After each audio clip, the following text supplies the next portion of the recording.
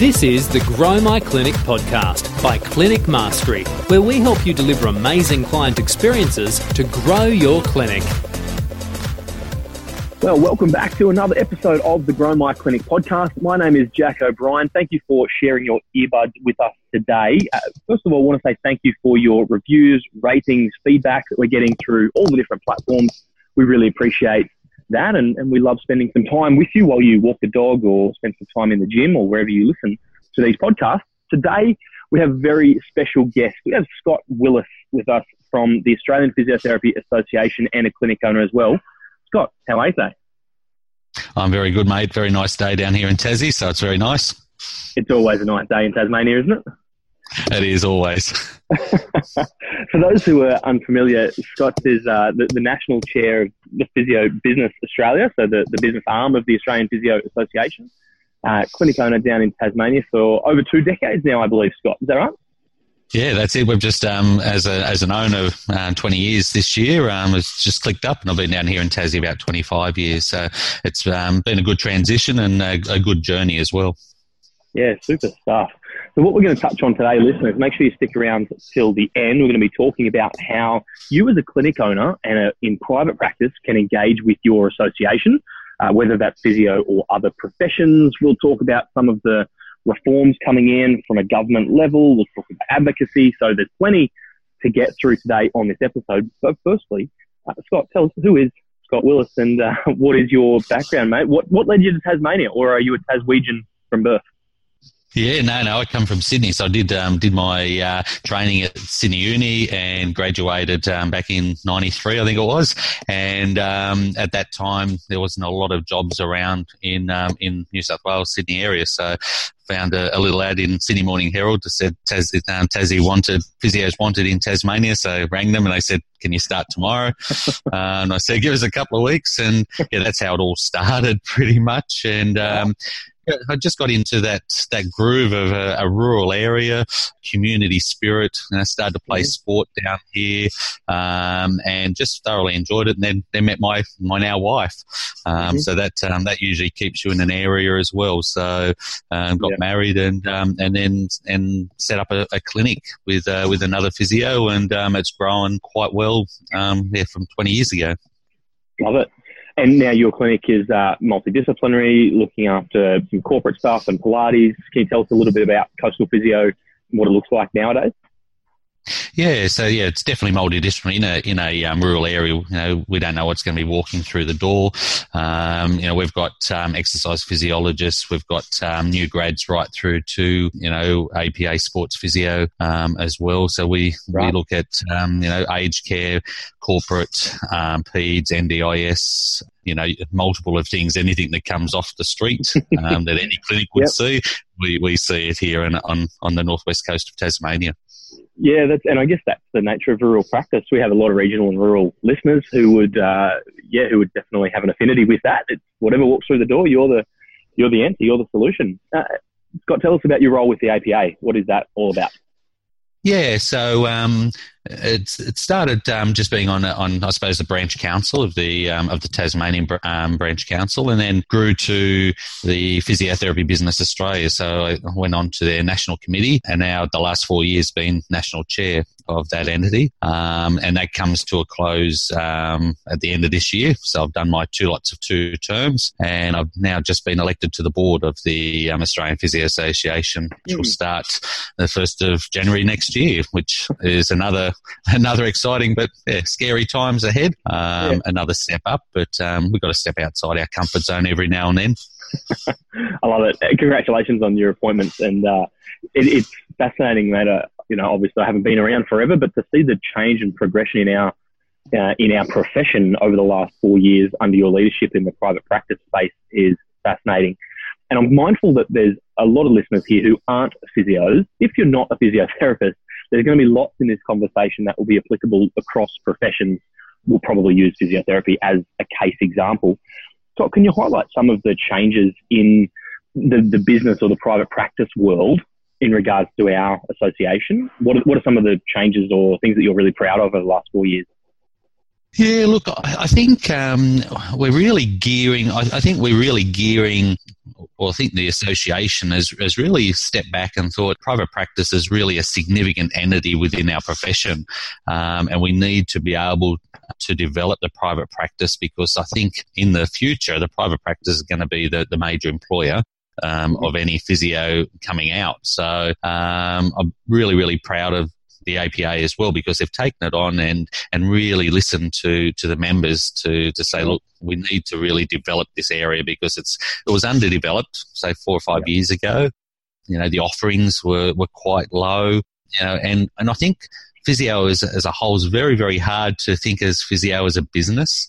I think, at our uni, it was always, let's look after the patient, don't worry about the money side of it. If you're a good physio, you're going to make money possibly, but we all know that's not true. You can be a good physio and you can be a poor business person as well.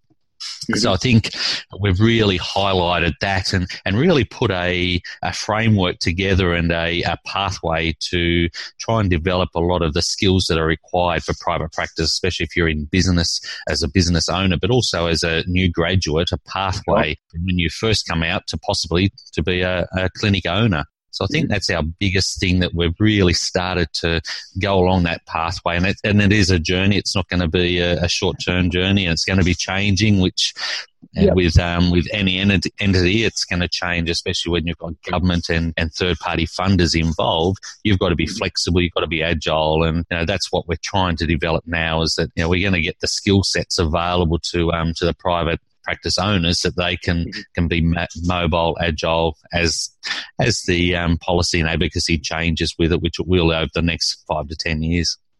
Yeah, and I admire the ability of a large association and a large profession to embrace change. The reality is that some of the institutional elements are slow to move. Universities, with respect, are often a little bit behind the times, and often associations are, but I think the APA has made some really impressive strides. Scott, just to press on that a little more, what is the ratio of private practice to public practice in the Physio Association, and does that translate across to other professions as well?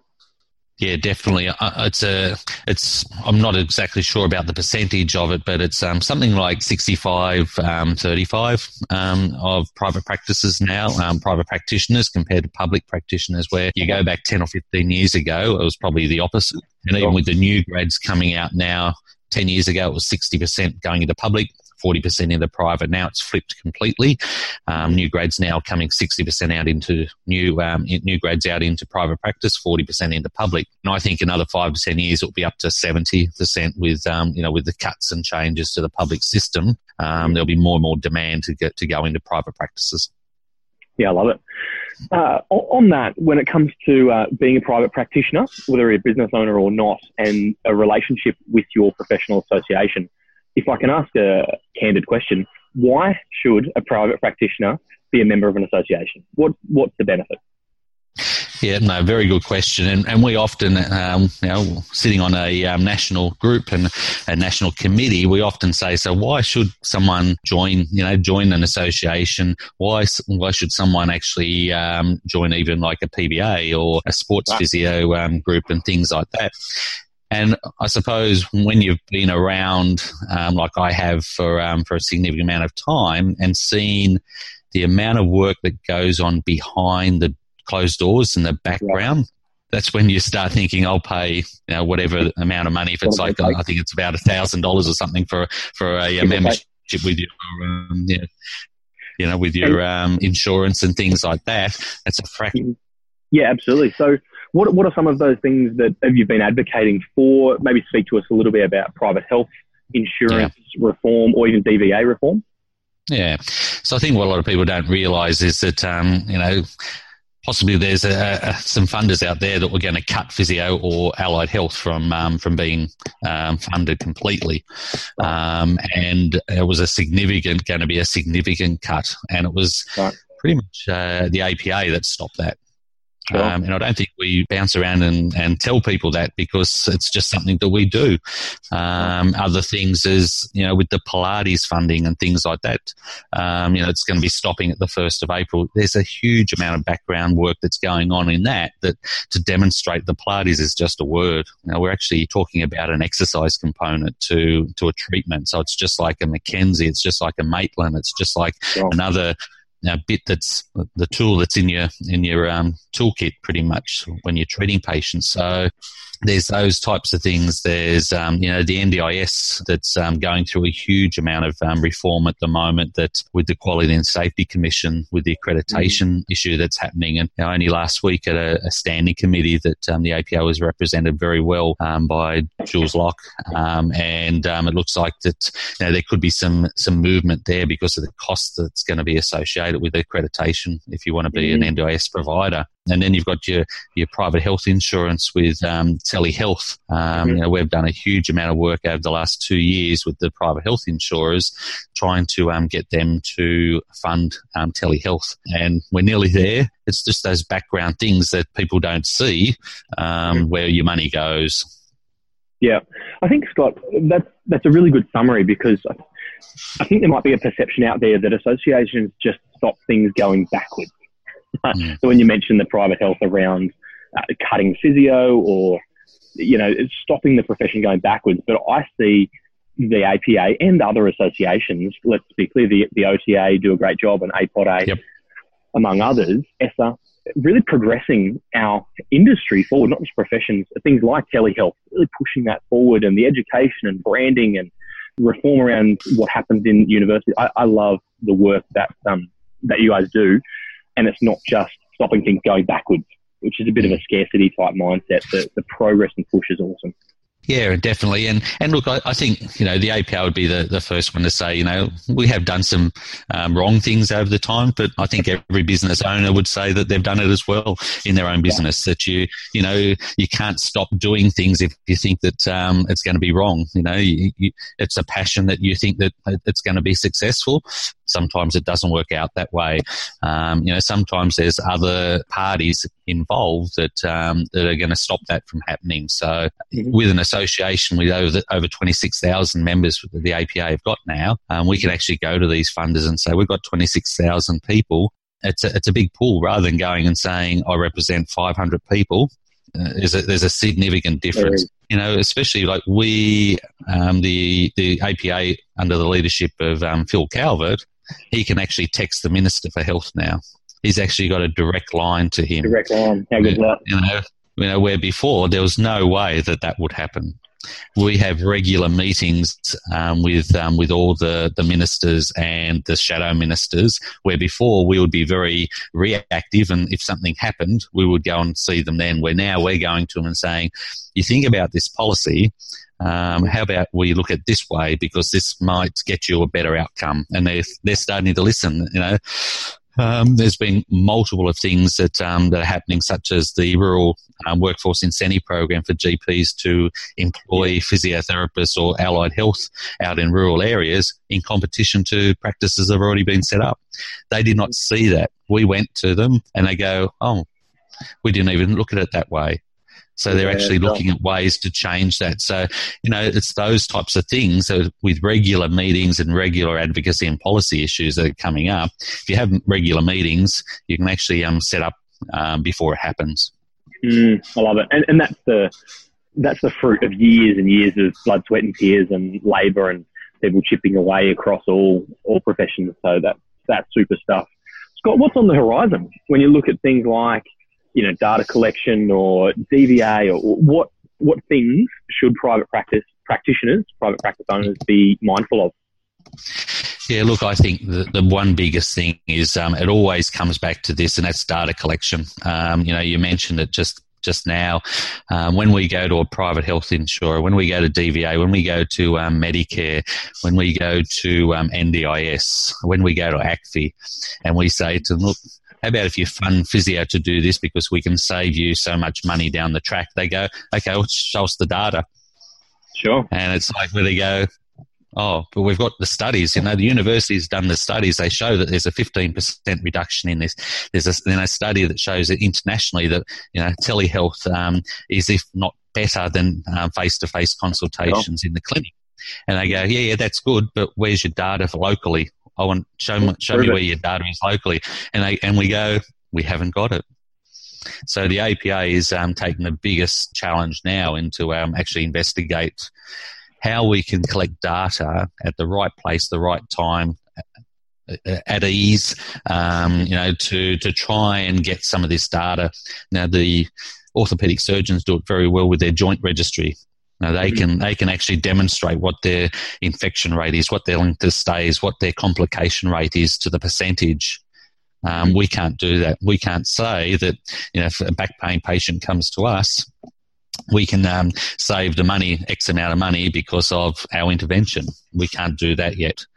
So unless we can do that, our policy is a bit stunted. And I think it's every association. Every association out there has got the same problem. So I think that is going to be the game changer. If we can get that right, I think it will change the whole outlook for funding for all allied health. And in light of that, what role do individual practice owners have to play? Is there anything that we can be doing better? Yep. So what we're trying to get people to do is to actually look at what's the deficit that our practice software is. What deficits are there with our practice software? What can't we get? What outcome measures can't we say access? Can they use telehealth? Can they download the new patient registries and things like that? Sure. Can they have secured messaging? All those types of things. If they can't, ring up the vendor and demand it, because they're telling us that our practices don't want it. Or they aren't looking for it. Where I don't think practices know what they really need in the future, and that's what we're trying to develop now. Okay, sure. Anything else on the horizon that's of note? Yeah, just with the Pilates, we touched on it before. So the 1st of April, Pilates and also natural therapies will be discarded by private health insurance. So any natural therapy will not be funded at all. And I think this really demonstrates the government's appetite for high-value care, where it's got to be demonstrated to be of a significant advantage and benefit to the consumer and to the funder and to the government. So the APA are in the background trying to do quite a bit of work, and in conjunction with Private Healthcare Australia, which is the association looks after all the major private health insurers such as Bupa, Medibank Private, St Luke's, all those ones. They're coming to bat with us. They still want physiotherapy to provide this, but we've got to try and get a way that is fair and equitable and goes along the lines of a medical model type of thing, not a fitness model. So we're working on that at the moment. The other things are just the DVA changing their treatment cycles. So next year you're going to have a referral every 12 treatments, I think it is, and you're going to have to write back to the GP. So it's very much along the line of the EPCs, that type of thing as well. But have you seen any change in the EPC program? I know that's probably a burning question from a lot of practitioners. Yeah, look, I think if we have a change of government, we may. Federal level. Yep, at a federal level. We may see a change there. It's always on the table and has been on the table. And I suppose this is where the background negotiations and the background lobbying is really, really crucial for all organisations, because it is on the table. It has been for the last few years, and there has been more and more mutings. If there's anywhere in the government that they want to save, this is one area that, especially, again, we've got no data. We can't demonstrate anything. We can't demonstrate what this is achieved. We can't say to them that, if you keep funding EPCs, our osteoarthritis rate will reduce by 15%, or our chronic disease management improves by 30%. We can't demonstrate that. So that's what the government are looking for is, okay, what we're giving you X amount of millions of dollars. What are we getting in return? It's all about that ROI. It is. It certainly is. It's funny, isn't it? Like, you mentioned right at the top that we get into private practice. We get into healthcare because we care and we just want to create great outcomes and great experiences. And I think as we continue to do that, but not stop there, but provide the data that our outcomes and experiences do provide a return, things like advocacy with the government becomes easier. And things like the commercial reality of running a practice and making money and making a healthy profit. It's not evil to make a profit. It's a reflection of the value you provide. But as we stay focused on our patients and doing the right thing, the rest flows as a natural expression. So is there anything else, Scott, that you'd love to say to private practice owners, our listeners across all professions? How can they better engage with their association? What words of wisdom, any pearls of wisdom from the great Scott Willis for our listeners? Yeah, look, I think it's get out there and just make contact with your association, especially at a local level, and then possibly at a national level. If you don't understand why the association is going in a certain direction, go and talk to them. There's always people that are willing to talk to you. I know when I first started, I'm thinking, why on earth are they doing that? When you start looking at the bigger picture, you start thinking, my God, there is so many other things that are happening in the background. That's why they've got to do it this way. We can't just go into a minister's office and start demanding. We've got to set up those. It's just like business. You can't go into an organisation and say, I want to provide physiotherapy to your corporation. You've got to actually get their trust. You've actually got to demonstrate your worth. Your commercial reality to it is exactly the same with that. So, it's those types of things. I think that if you get involved with an association, you actually see it, and you start breathing it. It follows through into your own business, or even into the public system, into your own culture in your workplace as well. So I think it's just try and get involved, try and have a look and see what's happening. It's not everyone's cup of tea to get involved in a committee, but it's also just about actually knowing what's happening, I think is the biggest thing. And that's with social media now. We're trying to get that out a lot more now with the Facebook pages and LinkedIn and all that. So it is getting better, and we've got to work on other avenues or other ways to get this information out to members as well, because it is hard. We get so many emails now and so many bits and pieces that come across your desk that there's got to be other ways that we get the information out. I love it. For me, it speaks to that mindset of clinic owners. We expect our team to not just be consumers, but contributors. And yet sometimes we sit back and I think we don't have a right to whinge unless we've contributed. I think the listeners of this podcast are pretty open-minded. And so I think that encouragement of having conversations, get involved and get to know people. We don't have to, sign up for hours and hours of volunteer work on a committee, but get to know it's who you know, not what you know. So that's awesome. So I want to honour you. I know on behalf of Clinic Mastery and our listeners, we really appreciate all the work that happens behind the scenes. The years and decades of contribution from yourself is really appreciated. And we're really stoked that you could join us on this podcast. If people want to check out your clinic, where should they go? What website? Yeah, so it's coastalphysio.com.au down here in Tasmania on the northwest coast, and then also the PBA Facebook page, and also the new Physiotherapy Association's website as well. So they can check that out as well. So to be clear, that's www.australian.physio. That's correct. Physio, that's correct. Yep. Awesome. And the PBA Facebook group is APA PBA. Is that correct on Facebook? That's it. Yep. Awesome. Scott, thank you so much. Listeners, all those will be linked up in the show notes for you. You'll find those over at clinicmastery.com/podcast. You'll be able to check out all of the resources mentioned today. Thank you so much for sharing your earbuds with us. And again, thank you for your reviews, ratings and feedback. They definitely do not go unnoticed. And Scott, thank you so much for joining us on the podcast today, mate. No, thank you. Thanks for having me, and have a good Christmas if I don't talk to you in the meantime. Thank you so much. Listeners, have a great day. We look forward to bringing you another episode again really soon. This is the Grow My Clinic podcast by Clinic Mastery, where we help you deliver amazing client experiences to grow your clinic.